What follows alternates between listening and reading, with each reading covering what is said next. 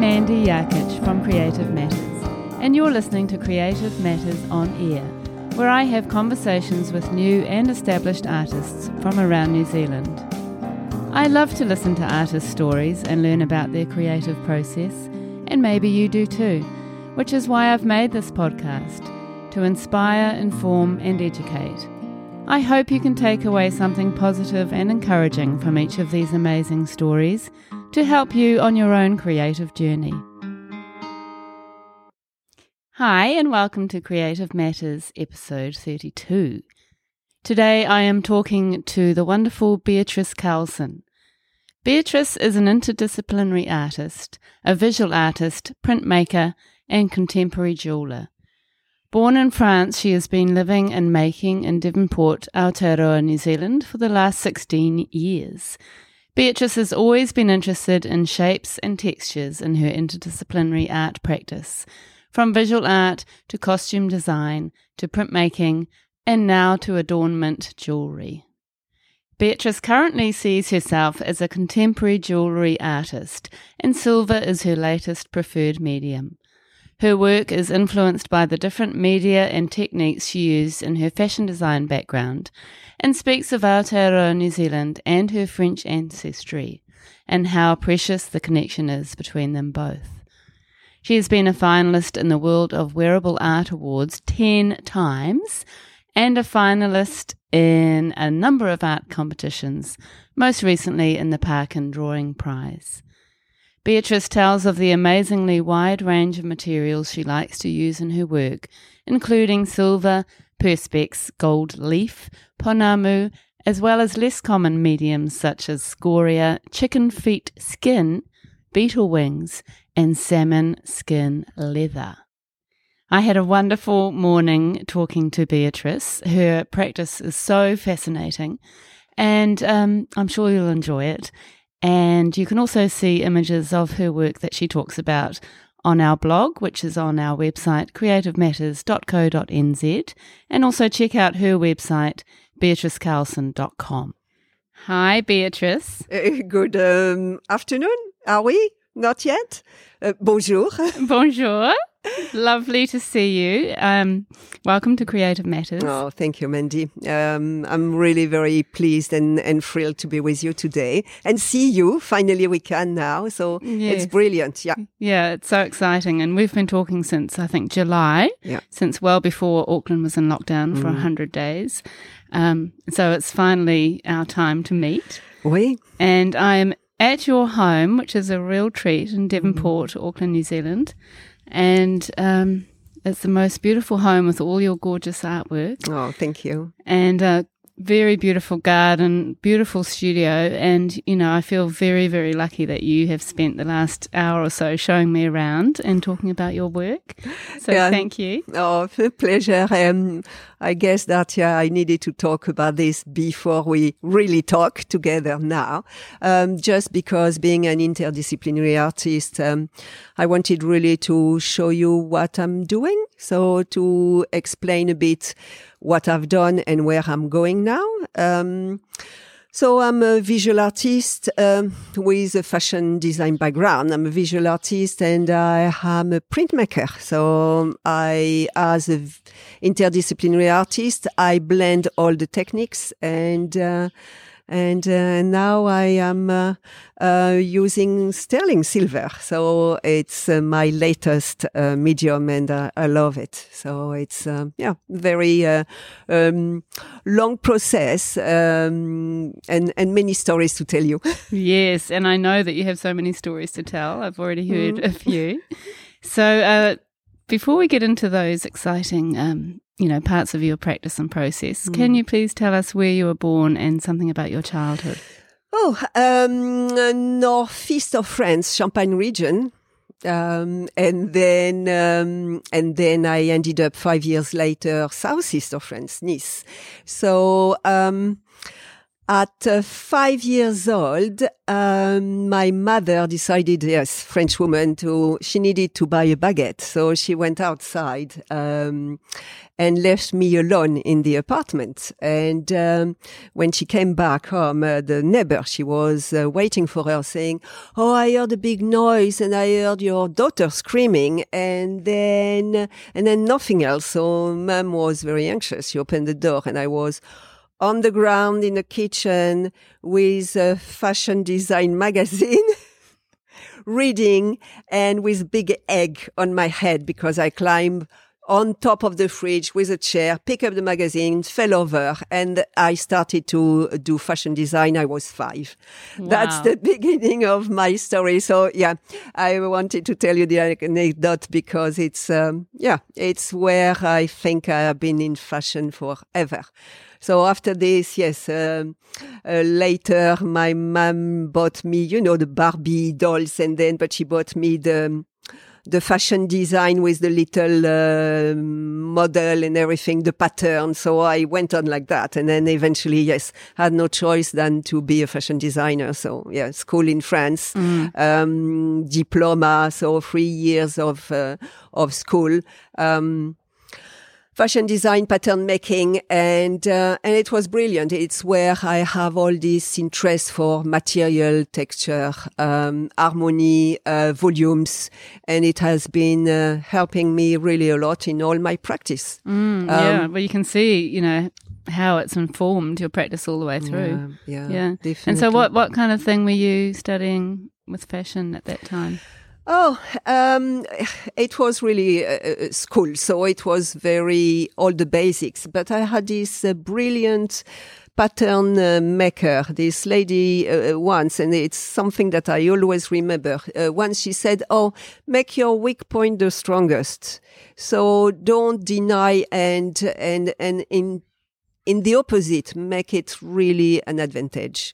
So it's what I've been doing. The second thing that she told me was, if you are able to pick, you are also able to unpick. And then it's because it's so easy to, it's not working, you throw away. No, don't.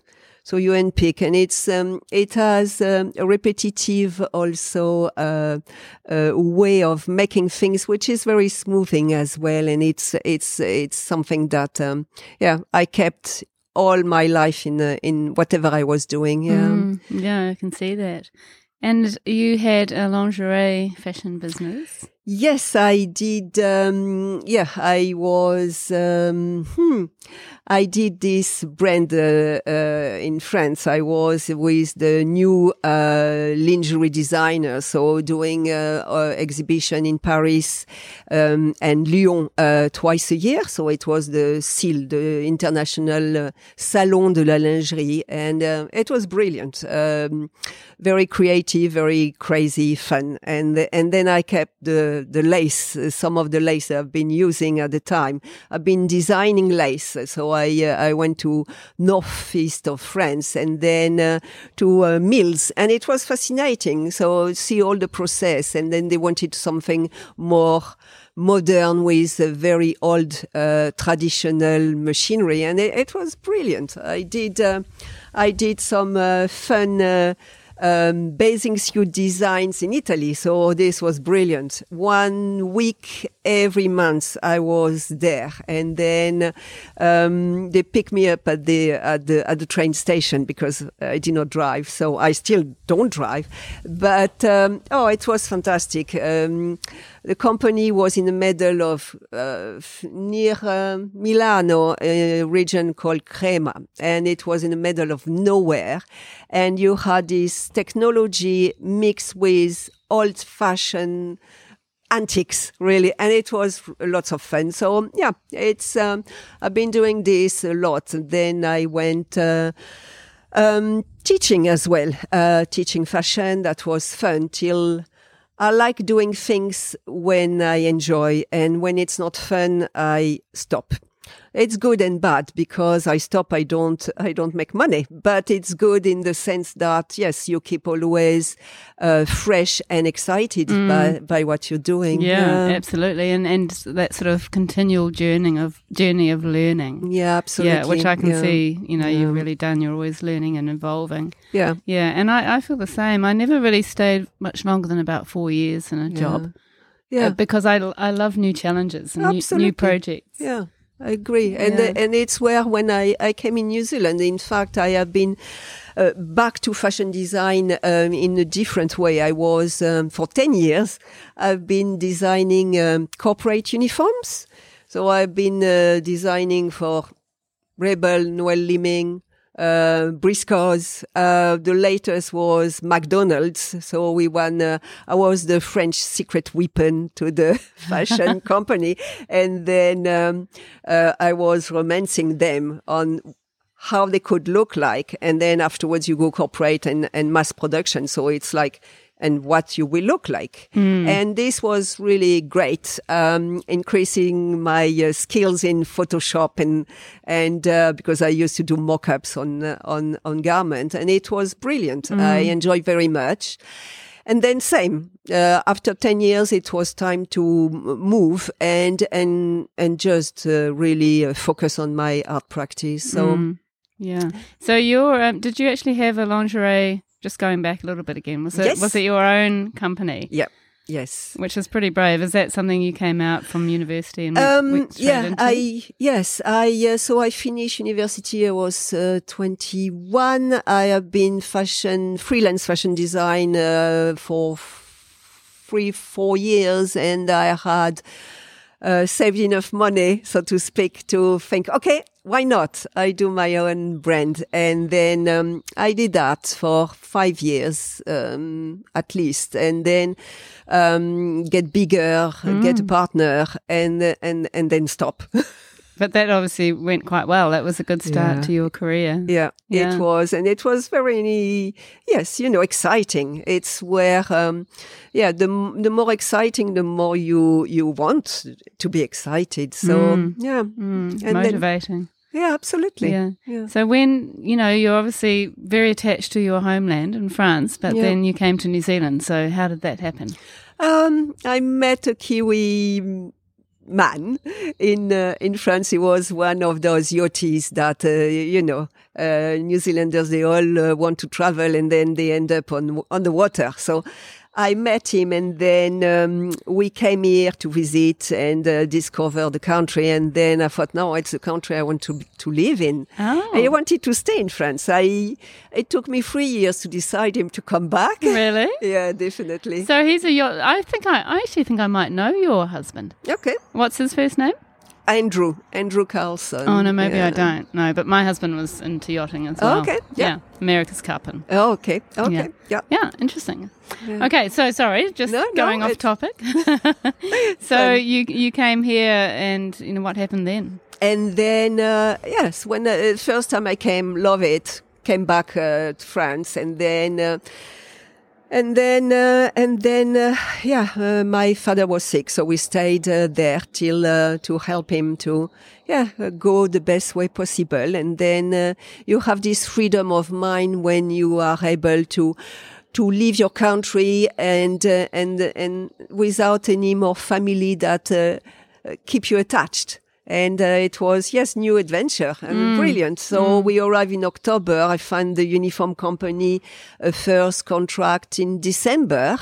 So it was very quick. And the first meeting, I got the job, and then eventually Corey Mulligan, the CEO, told me in confidence, the first time I could not understand you. I said, me neither, when I got the job. Wow, you still got the job. That's good. Yeah, no, because I showed him my portfolio, and I think that it was something that was talking better than at the time my English was. So when you came to New Zealand, you were obviously, working in a creative environment and sort of being creative yourself. But were you actually starting to work on your own art practice at that time? Oh, definitely. It happened that I heard about the world of wearable art. So it was like, oh, wow, of course. And then in 2010, I thought, in 2009, actually, I wanted to enter and then I was too shy. So no, I did not make it.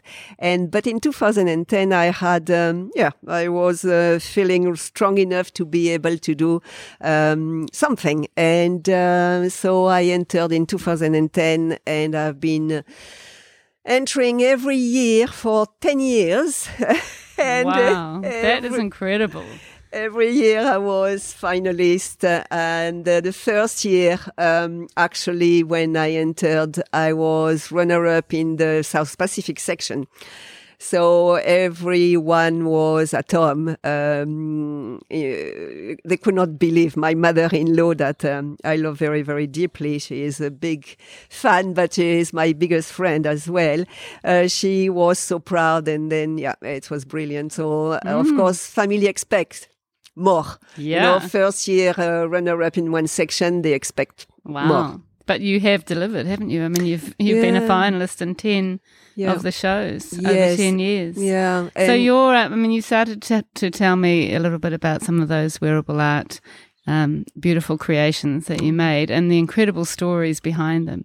Yeah. So it would be lovely for you to share some of those, some of the projects that you did. Oh, and then, the lovely stories and also, the incredible materials that you use and so... Thank you. So when I entered the first time, it was also to make people understand what is Perspex, because as a visual artist, I use Perspex. So it's a very interesting material you print, and then you can get really very striking colors by working hard to make them striking, but they give back. So it's wonderful. So the first garment was in Perspex, and I think that it was finalist because it was the first time someone used this material. The second year in 2011, it was a Rugby Cup. And so the theme was Kiwiana. So as a French person, what was Kiwiana? It's the sheep and the rugby. So I thought, okay, I call Eden Park. I want to talk with the manager, and they very kindly put me to the manager. And then I say, "Oh, hi, I'm Beatrice Carlson. I need your balls." And they immediately said, "Yes, please come in."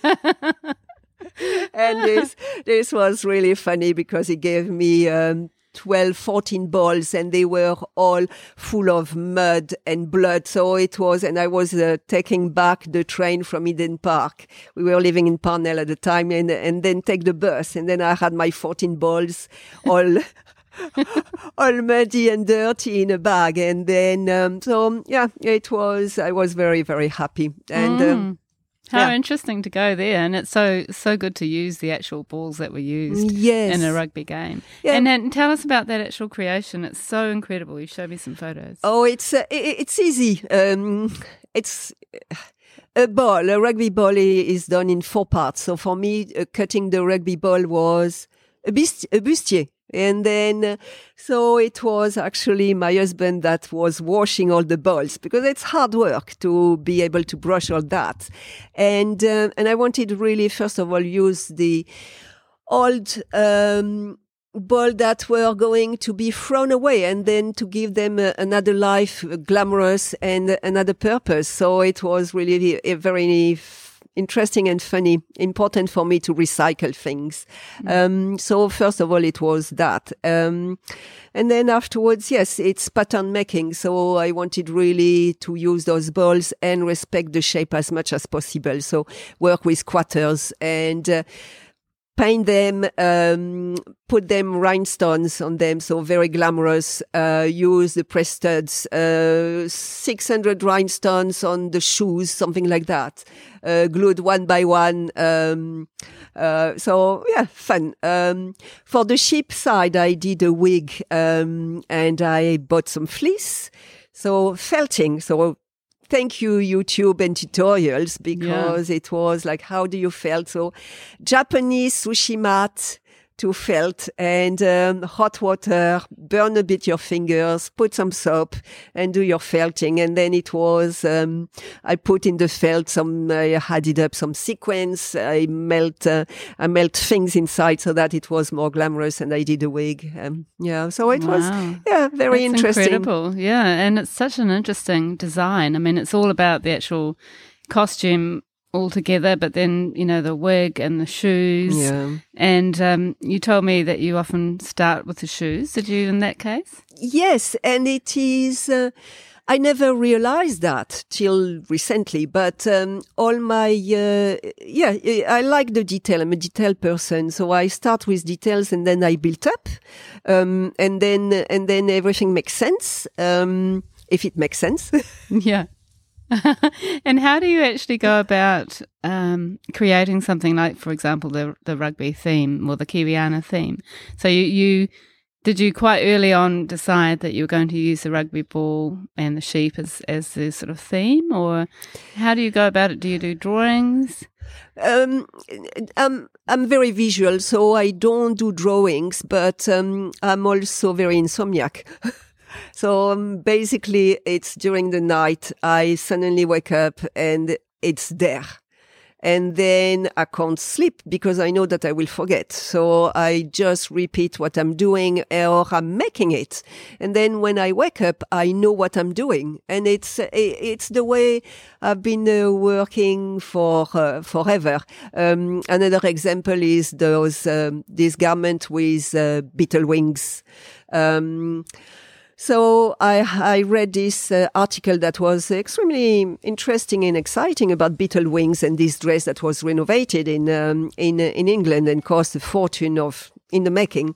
And beetle wings, what's that? So I've been on internet, look at it, and find some on Trade Me that I could buy here, 50 beetle wings. When I received them, I was so overwhelmed, could not sleep. And I thought, yes, this is my next garment, wearable art garment. So just think about those beetle wings all night long and thinking, okay, what can I do with 50?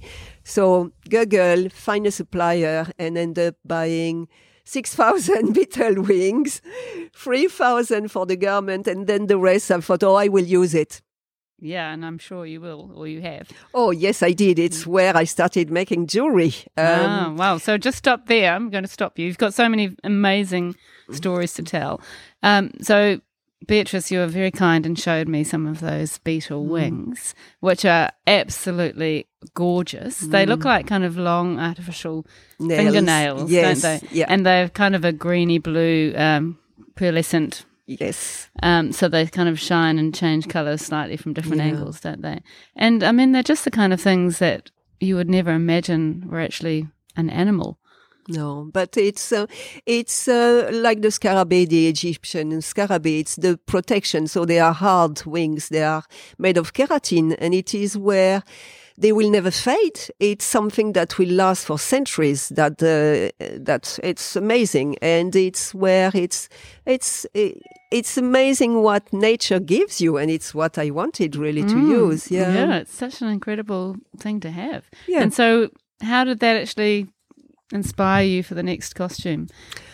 It was again, I was going back to my past, and as a printmaker, I've been doing exhibitions, and one of the exhibition I did cover the front of the gallery with one of my etching printed on those canvas, the big canvas that you put on the trucks, the delivery trucks that they advertise for whatever. Like billboard or... Yes, absolutely. Yeah. So I did this massive print and I thought, I will use it sometimes. And then things click. It's, I talk about synchronicity before, and it's something that is, a friend of mine once, he says, yes. I say, it's like magnets. He say, no, it's synchronicity, it's called. I say, okay, fine. Now I know the word.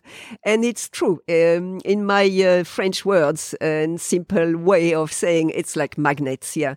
Pieces go together, colors, they go together. It's, and then those beetle wings, yes, the color was the color of my etching that was printed on that material. So I had to do something with it. Shape, it was because the print was large and I did not want to cut in small pieces. I had to do something quite large as well for the visual. And I thought, yes, torero, la muleta, the bullfighting, which is something that is not what I appreciate at all. The killing animals, no, never. But it was more about the fighter that is in front of his own death. And it is all the story of this garment is about that. So it's where the garment, I use those beetle wings to do some horns, and it's the horns of the bull, because finally the fighter and the bull are just one, and it is what the story is about. Yeah. So everything I'm doing, there is always some stories that are linked to my past. Just the way that yes, I'm coming from south of France, but also it's yes, all my culture is there, definitely. Yeah, and the can you sort of describe the actual overall costume using the beetles? So you've got there is this those horns made of beetle wings, and then she's got also the gloves. Everything is growing on her, so she is not anymore human, or she's not a bull. She has this dramatic way of showing herself. It's between life and death. It's between two worlds, and so the costume itself is very dramatic. The shoes are covered of beetle wings, as if, yes, they are part totally of her.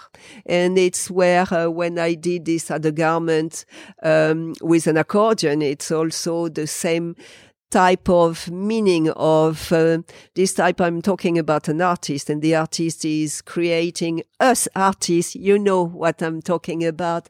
We create our own misery and monster because we are so much in our creation that sometimes they absorb us totally and can suffocate of this. So it's where I wanted to talk about that in Accordion Illusion, so that the illusion of being free and an artist, but yes, you're still sometimes stuck. And wow. I mean, it just seems that, you know, you're such a visual person and you create such beautiful, sort of striking works in so many different ways with so many different materials and so many different processes. But then the stories behind are so interesting as well. Thank you. You know, I'd love to hear another of your costumes. Okay. Which one? What about the one where you won one of the sections? Okay. Oh, right. So she is Marquise Rawahi, Marquise Overseas. It was in 2012, and I did this. I use again the perspex, and the skirt was like a waka, and I have been making pictures for the top as well, and create my own lycra print, which is a photographic print. It's called sublimation. It's a type of print, but it was. And I wanted to talk again about New Zealand. So at the time I was learning weaving. So I wanted really to incorporate the flax, the arakeke, in my garment. So I did a wig out of the flax. So we visited my mother-in-law at the time, and then I was cutting all the arakeke and then thanking the plants for giving me that. And I wanted really to respect it. So I use every single piece of the flax. I do not sew the garment. I just braided the fresh flax, and I could use it like a rope to finish the garment, and then I dyed in the colors of the power, and so the wig was in all those beautiful colors, and with a bit of feathers, and it was the winner of the section, the South Pacific section. What was very special was on the night of the awards, we were actually with family. So there was my mother-in-law, because she has never been to the show, so it was the first time, and I was the winner. So of course we had all tears of joy, but and her name is Joy, so it was perfect, you know. So that's beautiful. It's important. It's all those that matter, really. Yeah, it's all the big picture, isn't it? Yeah. Oh, definitely. Yeah. Oh, that's so lovely. It must have been lovely for your mother-in-law. It was a great time. Yeah. After crying, we were very happy. Yeah, I bet. So the actual process of creating a garment, a costume for Wearable Arts, obviously so much time and thought goes into it. Yeah. So is it like a sort of year-long process towards each annual show, or how does that work? Yes, basically when you have the awards night, they give you the brief for the following year. So basically I start thinking about it in the plane when I come back from Wellington to Auckland. And then eventually you see the new section, you see what you're interested about. Then eventually, work is work. So you forget about this for a few months, and then you have to go back. But it's making a garment. It's 3 to 6 months work on top of everything you're doing. So it's time consuming. It's really a lot of work. Yeah. Perspex is you can bend, you can melt. I've been doing garment using a heat gun, which is brilliant. But then there is a point of fragility, and then it cracks and it breaks. So it's where and I've been cracking and breaking and melting too much to fusion. Oh no! So, but it happens, and then you learn from that. And you've got to allow for those kind of problems, I suppose. Oh, absolutely. Yeah. Oh, it's interesting. I mean, it must be. I can imagine it just consumes your mind for that amount of time. Yeah. So do you have a full-time job, or do you commit yourself full-time to your art? Now I'm full-time artist. Yeah, definitely. So it's where after 10 years of wearable art, I thought that it was 10 years. It's like 3 years work in the making process. If I add up all my months and it's a lot. And I enjoyed very, very much every moment. I made great contacts. People are fantastic. The wearable art team, organizer, they are amazing. So I love everything, but it was time also to do more. Because finally, even though every year you renew yourself, you create something different, the machine is still the same, so to speak. So the excitement, and then eventually I started to do pairing my wearable with jewelry. So I wanted really to explore more this way.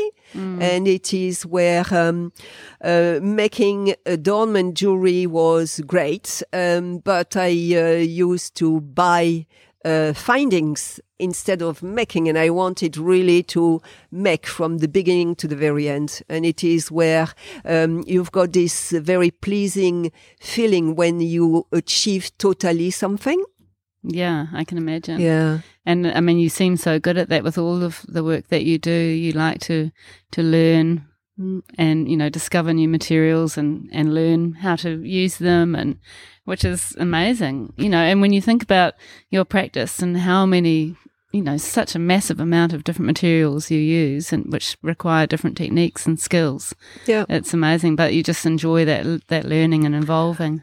Yes, and you learn now. It's fantastic. Internet, you can learn anything, and it is where you can find anything as well. I've been finding some salmon leather, some chicken legs leather, and then but this I could find because I found the beetle wings.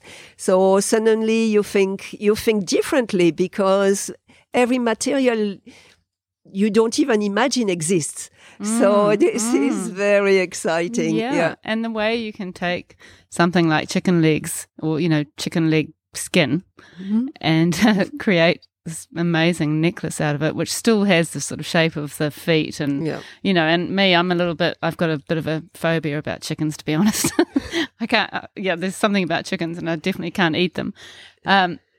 So, to see that necklace made out of chicken feet skin, my friends will know that it's quite a hard thing for me to get my head around, but it's so beautiful, and it's dyed turquoise, and you've added beads and the actual texture of the skin, like alligator skin but different, is just magnificent. Yeah, and it is where every time I find or I receive, it's like Christmas. You open your new parcel and it's like, oh, I can do something with that. Yeah. And then it's where, again, you have this excitement and making those pieces of jewelry. It's my mini wearable art. Every time I renew myself, and I'm excited by learning a new technique, learning how to treat a material that I've never done before. And it's where I enjoyed so much wearable art, big pieces, but my mini wearable art are, it's, I can't go back to wearable art. No, it's interesting, isn't it? Yeah. So you've come more into sort of adornment or, costume jewelry, you could call it, but adornment jewelry. Yes, definitely. I started like that. The process of making jewelry, and imagine also it comes from my fashion background, because the accessories have been always very important. You've seen the shoes that I'm doing. That I always say, yes, I start with shoes to construct a garment, but the accessory, we all have a pair like that. We all want a big accessory that will be a statement. And then look at your earrings. They are statement earrings, and it's where I love that. And it's where adornment jewelry is more than just costume jewelry, in the sense that it's really to enhance the beauty that exists already, but to it's fun. It's great fun to be able to use extravagant material. Yeah. And it's just such a different kind of practice. I mean, I've been so lucky to hear about your practice this morning and see some of your beautiful work. And, it's not like you're creating a line of the same earrings or, each piece, a bit like the wearable arts, as you said, each piece is special and tells a very important story for you and uses materials in different ways. And, so each piece is one off, isn't it? Yes, definitely. Because they are big pieces, I respect the one that will choose and buy my piece, because they think it's special, and I want it keeps this way, because people, they believe that, yes, my piece was so special. They are special. They are unique for them. So, And then, the best compliment sometimes is, I had, these galleries going to jewelry, sterling silver. This woman, she went a few times in the gallery, and then she wanted to buy the piece in Matakana, and then it's expensive, so she did not buy it, and then came back. And the third time she said, "Oh, I've got the money. Do you still have the piece?" And then when she put it on, it was meant really to be hers, and she left with that piece. And then the gallery, they rang to say, "Oh, she was so beautiful and thrilled." So this makes, it's you can't redo a piece like that. You don't want to redo it. It's hers. And it has to stay like that. Yeah. And it's like a painting, I guess. Yeah. It's one piece that is expressing something for you. Yeah. Yeah. So you, I mean, for people who haven't seen your jewelry, you'll be able to see Beatrice's beautiful work on her blog post, and we'll include some of these things that we're talking about as well. Thank you. But you use so many different materials in your adornment jewelry, from pounamu to gold and silver leaf. You are specialising or really focusing on silver at the moment, yep. But you also have used stone, volcanic stone, and fish leather, lace, harakeke, like you said.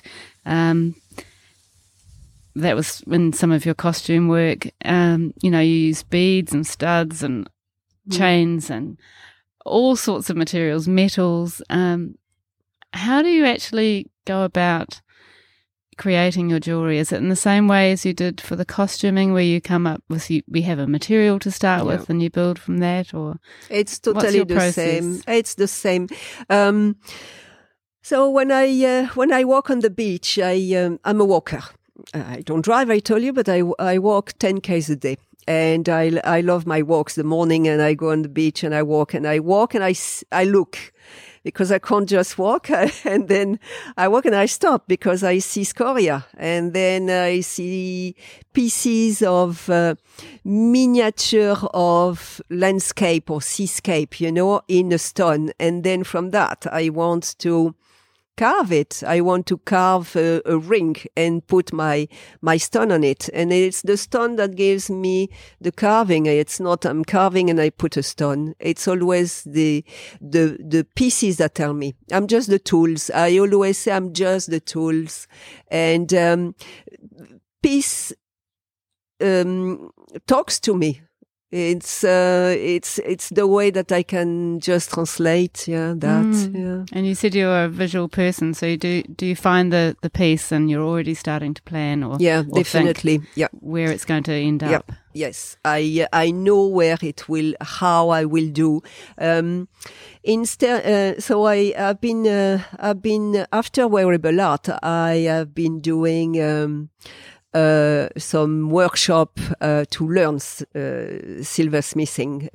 It's the part I did not know how to, and it was brilliant. And again, it was something that I discovered that I just love, because yes, I could do the total product and the finishing, so all the findings and all those pieces. And then one of the workshop was wax carving.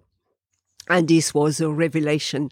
It was, when you have something that you think it's for me, and then suddenly it was like, like a child that you just want to go on, and then I can go and just carve my wax. And again, it's one-offs. It's not, I don't do a mold with those. So when they put you give to the sterling companies that they will melt the sterling in your piece.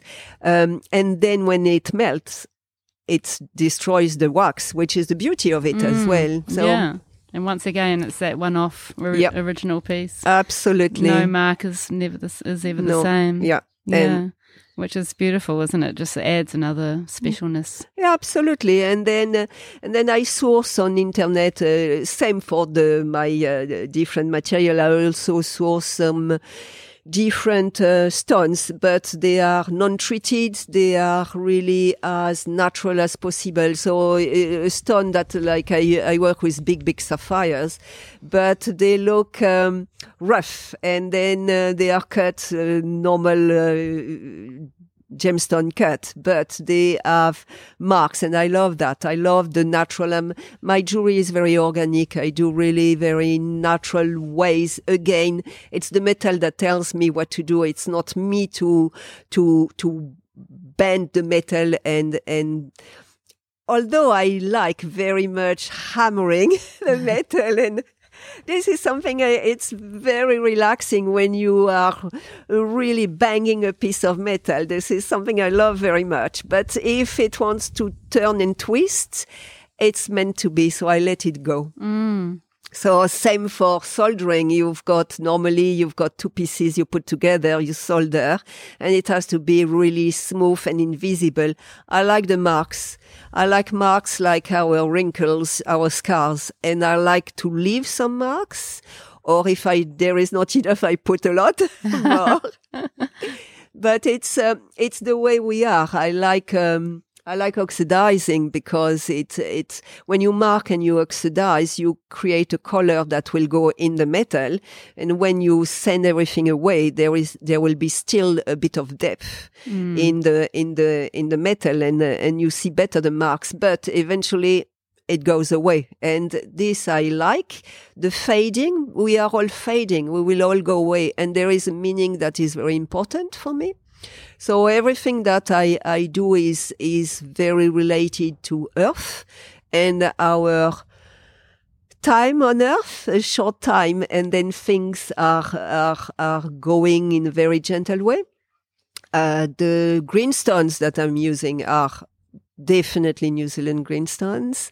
So I've been doing, we did every year with my husband, we do a trip around the country just to see new places. And then 2 years ago, we did the Alpine train again with his mother, Joy. She has never done that train trip. So we went the other way round. We went from Queenstown down to pick up the train and back to Hokitika, or the other way round. I'm lost. But it was brilliant. Yeah. And then, yes, I could, we have been on the Serpentine Beach, and then we were crazy. Even him was just jumping on the stones as if, oh, we will find greenstone, we will find. Of course you don't.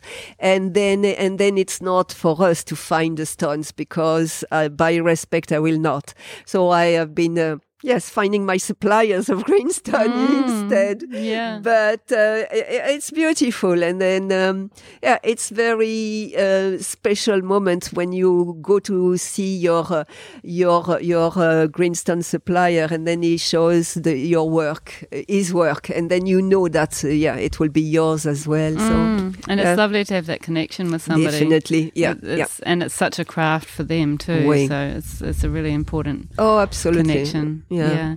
And you do a lot of printmaking, don't you, with solar plate etching and embossing, and also you do carving, which is, I guess, part of your printmaking sometimes. Yeah, absolutely. So can you tell us how that fits in with your jewelry? So printmaking, when I was printing on Perspex, of course, I was not printing myself. There was a company to do this because it's very technical. And then again, you've got the frustration of you work for weeks on an artwork, and then the last step, it's given to a company that will print. So the last step, you don't owe it. And this was the frustration. So the first time that I did a workshop of printmaking, it was at Studio One. And then it was like, wonderful, I can finally print. So it's where I started printmaking, and Bev Surgeon, who is the teacher there, and she is a wonderful artist. She is so we had this big bond together, and then eventually she let us know many techniques, and there was this solar plate etching that was fantastic for me. It's again another revelation, and I try to be as non-toxic as possible. And when you do an etching, you use acids, and I don't want that. Solar plate etching, it's a metal plate, like normal etching, but then there is a photopolymer, and you use the sun to mark the plate. Well, I make it easy because it's a very quick process, very stressful to make, but it's long to explain. Anyway, the beauty of it is that you use the sun, so you don't exactly know how it will react. If suddenly you've got a cloud, or it's winter, summer, so you've got all those elements of nature that will influence the result of your of making the plate, and then you wash it in water, and then it's done. It's perfect. So no chemical, beautiful, the help or not of Earth and the sky and the sun. And so this I love very much. And I guess you enjoy that unpredictability. Oh, yes, totally. Yeah. And then what do you do once you have that? What happens next? Then you print. So it's,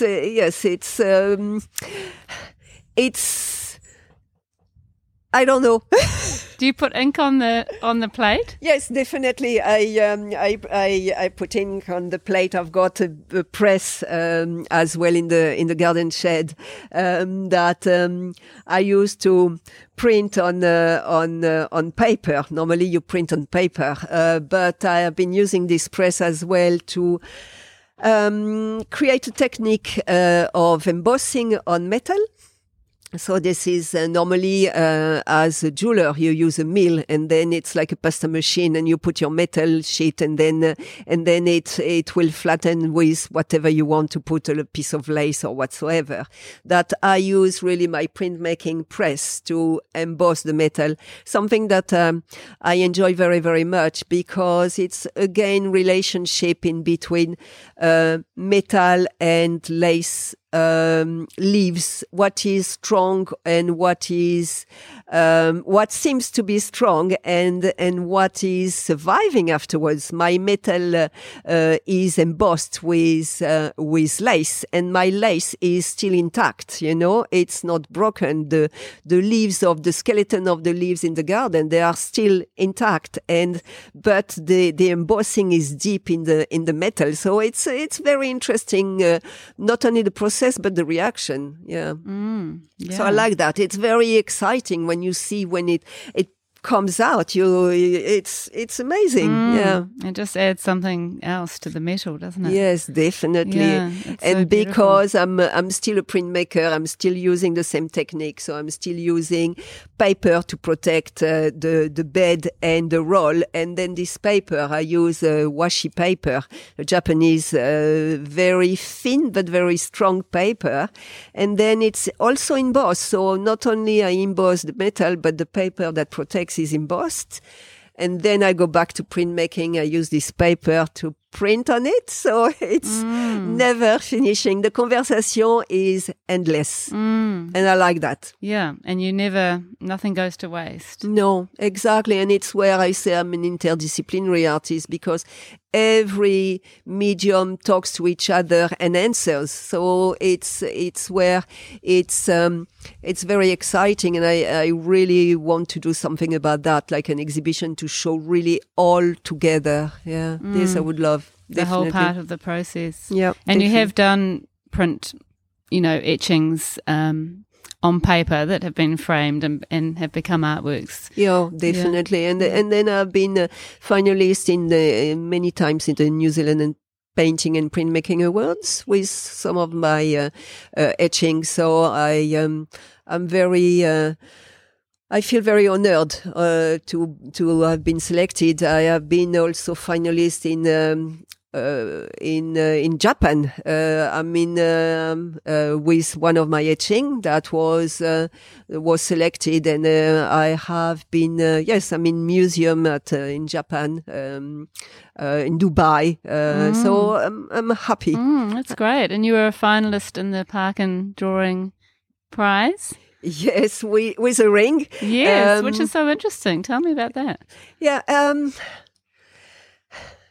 This year I have been doing lots of rings because of the carving process that I enjoy very much, and the talkative, the narrative about them.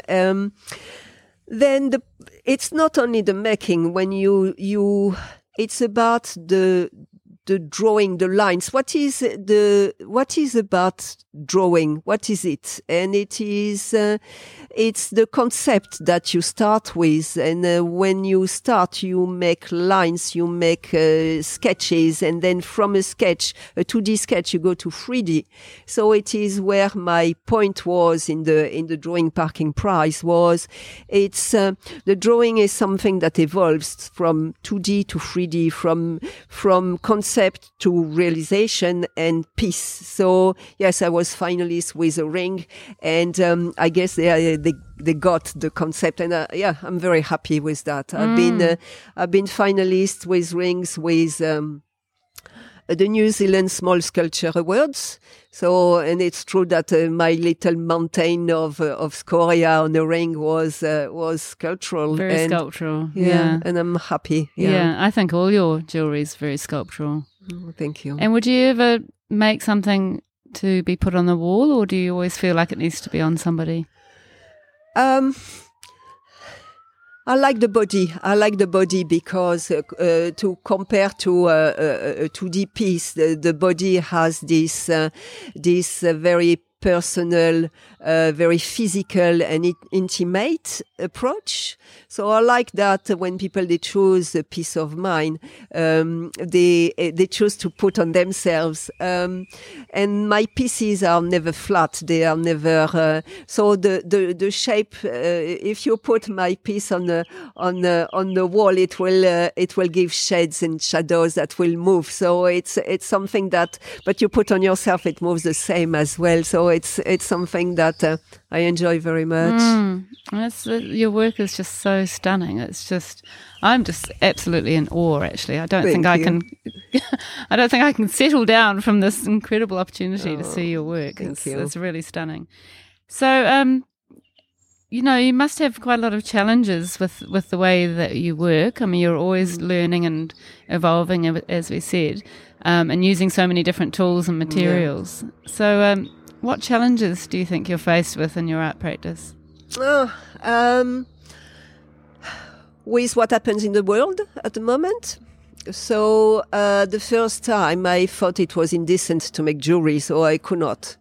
It was like, the luxurious, useless, even though it's a total medium and then it has so many meanings. But for me, it was not enough. So I stopped doing this for the first lockdown, the very first one. And then, but I was lucky enough, I've been part of this mentoring program, with a handshake project. They were putting artists in their mentoring program, but also they were doing workshop jewelry master classes, and I was very lucky to be selected for one of the jewelry master class. And I met, and Mandy Flood mentioned about that as well. I was thrilled to meet Iris Eichenberg. Then from that, so later on, when we had the first lockdown, it happened that Iris Eichenberg contacted all the jewelers of the world to say, I'm doing this hand project, and it is, let's standardize little hands and put a little ribbon and a pin and offer this to thank all the caregivers of the world. And this was really a revelation again for me. That gave me sense to go back to jewelry. And then so I did my little way. I did 30 hands because I knew they will go anywhere. And just to acknowledge the sacrifice of all those people that have been frontline, and they could put this little pin on their garment and like a little medal to thank them. That's really beautiful. It was beautiful. Yeah. And I had once an email of this guy that received one hand and he emailed me back. So it was anonymous. We had a number, but you could go online and look at the number and see who it was. And he was a New Zealander. And he emailed me back to thank me, and it gave me goosebumps, and it was so beautiful. So this is priceless. It just seems appropriate, doesn't it, at the moment? Yeah. What the world's going through, feels right. And then did that help you kind of get back into your own Definitely. work? And then I wanted really, because it was New Zealanders, they were offering to anywhere else. So the ribbon, I did actually a rakeke, because I thought, it has to be a little bit of New Zealand somewhere. So I wanted really to make them as beautiful as possible. So, So, of course, I did emboss my metal with the lace. So it goes back to the same practice that I have done for my jewelry. But because I wanted that, it's a piece of jewelry. It's not just a hand medal to thank them. It's just to show how precious we think people are and to show really how much it was. I appreciate. I have no word to thank them for what they have done. So I had to do that. That was your little contribution. Oh, absolutely. And then I could go back to jewelry. It gave me back the wings to fly again. That's really beautiful. Yeah. And do you have any other challenges with materials and? It has been second lockdown. Part 2. So here we go again, déjà vu. And then this time it was a bit more challenging for me because I had also little personal issues. And then, so I could not do jewelry for a bit of time. And then there was this mentoring program, which is the Toy Poto, the community mentoring program. And I look at online and I thought, okay, am I going to do something different and go to visual instead? And then so I thought, let's contact. And I was selected. I was really so happy to be selected. And then eventually you have doubts. You think, oh, what have I done? Should I? And no, it's brilliant. I enjoy very much to learn more. So we've got workshops, and then this gave me the other needs go back to visual art because I could not do jewelry for a while, and then go back to jewelry eventually through visual art and tell things that are really relevant with what we are living. So go back to the essentials and the values, craftsmanship. People, gender, what society is now about. So all this, I wanted to create a project that involves people with those values, same values that are important for me, but people that can be anywhere because we could not see, but we could Zoom and talk to each other in very different ways. So the collaborative work that I've been starting during the second lockdown was, with people from France, UK, and here, of course, and everyone that I've been asking if they wanted to be part of my new project, they say yes. That was brilliant. Yeah, that's so great. So tell us about this project. So yes, basically the idea is about craftsmanship. So the redefinition of craftsmanship. And why it has lost the real meaning of it, you know? So, craft, what is craft? It's not like a hobby, of, let's be a bit, more respectful about the word and what it was before. So I have friends in France. This lady, she works on wood, so she has been learning wood carving, but wood in Belgium because it's the only school of art in this material that she could do, and then she is able now to renovate antiques. Furniture.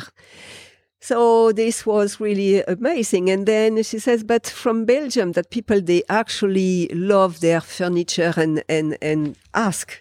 So it's 100 years old furniture that she is renovating. Coming back in France, she could not do it because people, they don't care.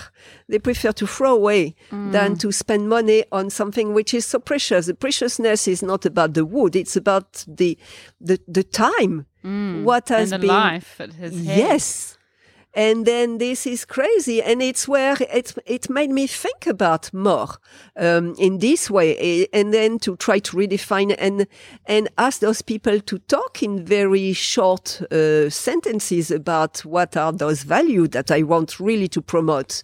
And, because it's a collaborative, so they wear my jewelry, and I talk about them and it's, yeah, and it's here and there. It's everywhere. And I love that. Yeah. And you're starting to explore using adornment for males and females, or taking away that whole gender identity. Absolutely. Yeah, totally. Which is so great. And poor men, all these years haven't been able to, or haven't been wearing beautiful adornment. Yeah, for some reason. And then it's where I wanted to show in this way. And I've got a winemaker, a young guy from France, and then he has a big feather.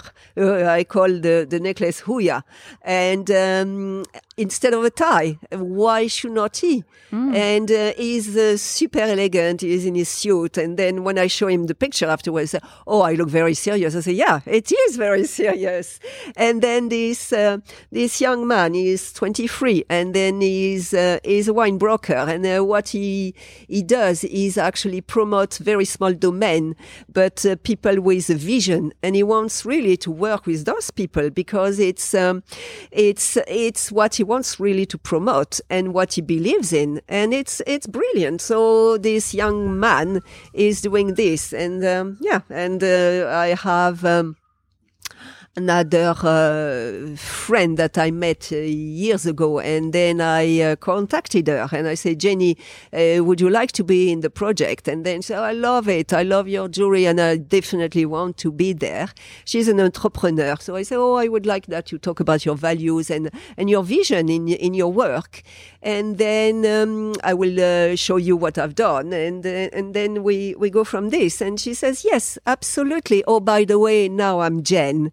And this was wonderful. So yes, I love all those people and yeah, synchronicity again. It was meant to be, and it's where I'm going. And I want really to go further and interview more people and put them all together and have this, no gender, collection Brilliant. Of jewelry. So you're connecting the jewelry with these people, and then you're working with Photoshop to create a beautiful photograph. Yeah. But in the other way, yes, I was lucky to be in contact with Neil Gusset. He's one of the best fashion photographer. Big, love what he's doing. And then I was lucky that once he uses some of my adornment jewelry for Miss New Zealand, and then I contacted him to say, "Oh, if I give you some pieces, I let you play with them." And he jumped on it and say, "Yes, absolutely." And this was brilliant as well. So a collaborative work, because he expected me to change his pictures. So from a picture that he has done, I Photoshop and put the model in a different situation. And it's where again the story goes on. And I love that. Yeah, and all the different skills that you have, photography and printmaking and jewelry making and carving, and it just seems endless, really. And I feel like there's so much more that you will end up doing also. So with all these different skills and techniques and mediums, is there sort of certain objects or ideas that always have to exist in the work that you produce?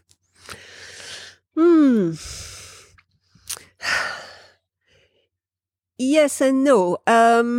For the moment, because I'm alone to do all those. I'm limited in my time, and I'm limited in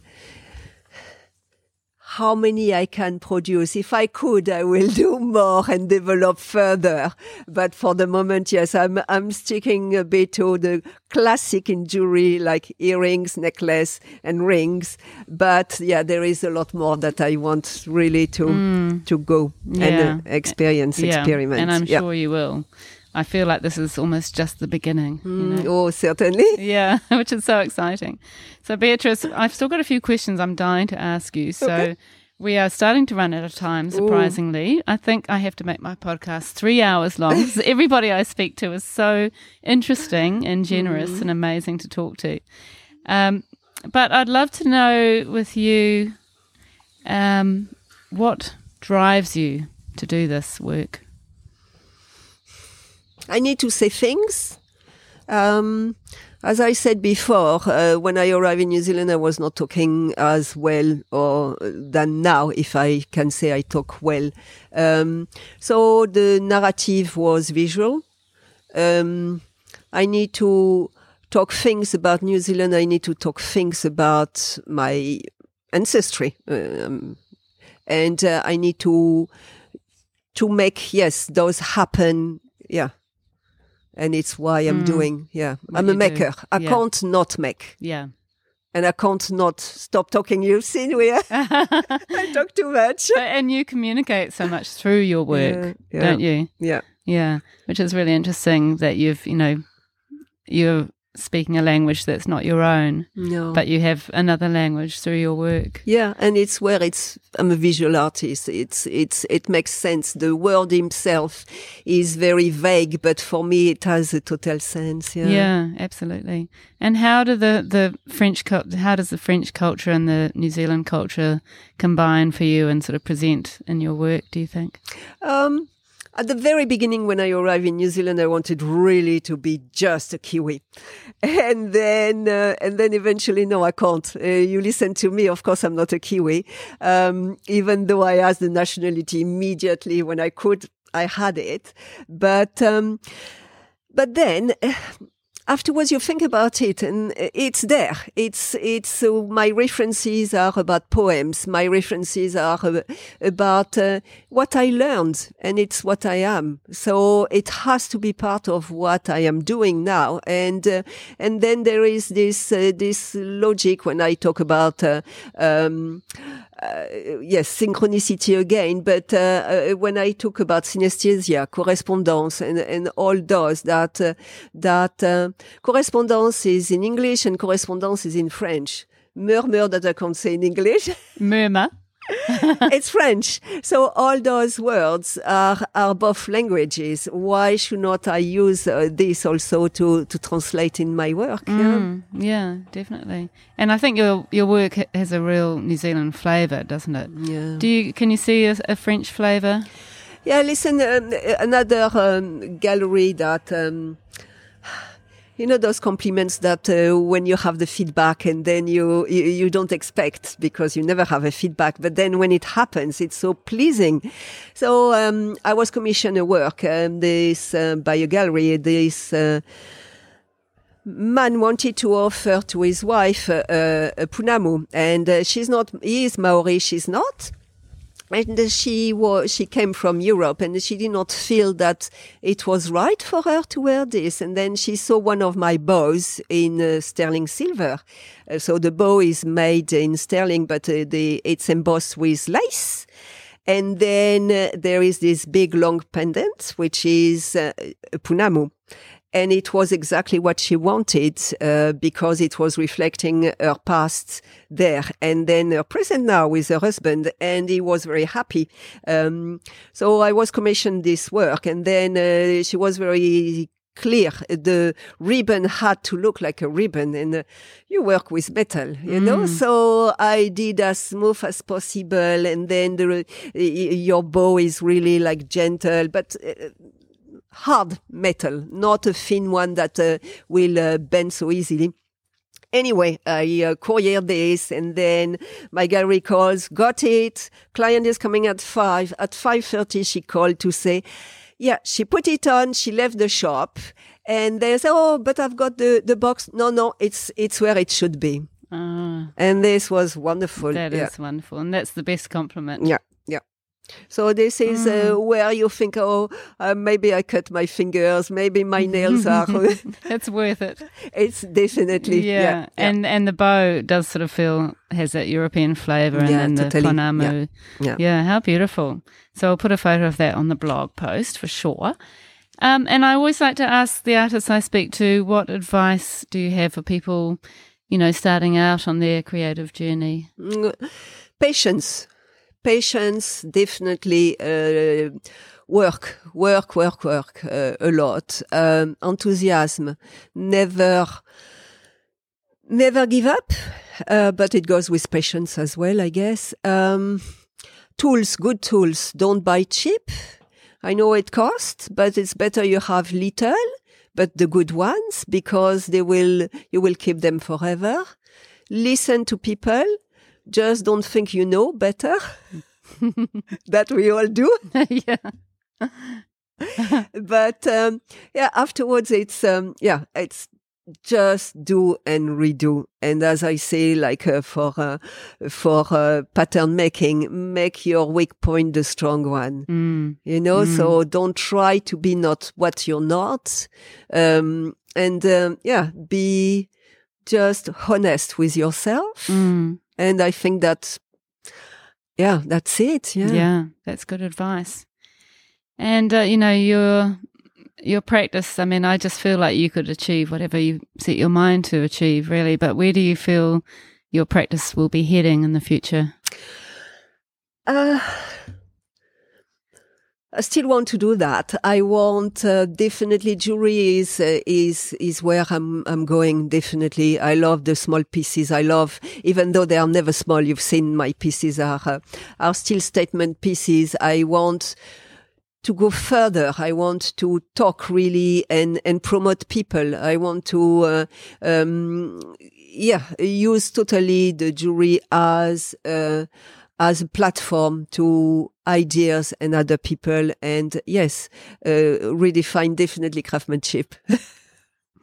Wow, that's so exciting. I can't wait to see what you do next. I will definitely be following you, one of your newest, biggest fans. Thank you. And it's been such a joy to speak with you and to be in your lovely home and to actually finally meet. Yes. And we're actually sitting outside. The first podcast I've ever recorded outside, so there might be a few noises in the background, but that's okay. And, it's a gorgeous day in Devonport, and, it's been a real pleasure to meet you, thank Beatrice. you, Mandy. It was, I was looking so much forward. So, it's wonderful. Thank you. Thank you to be so patient as well, because, it has been months before we could do it. And then to do like that, you in front of me, it's very nice, special. It's nice to come together and make a connection which will last for a long time, I'm sure. Oui, definitely. Merci beaucoup. Oh, merci to you. Merci.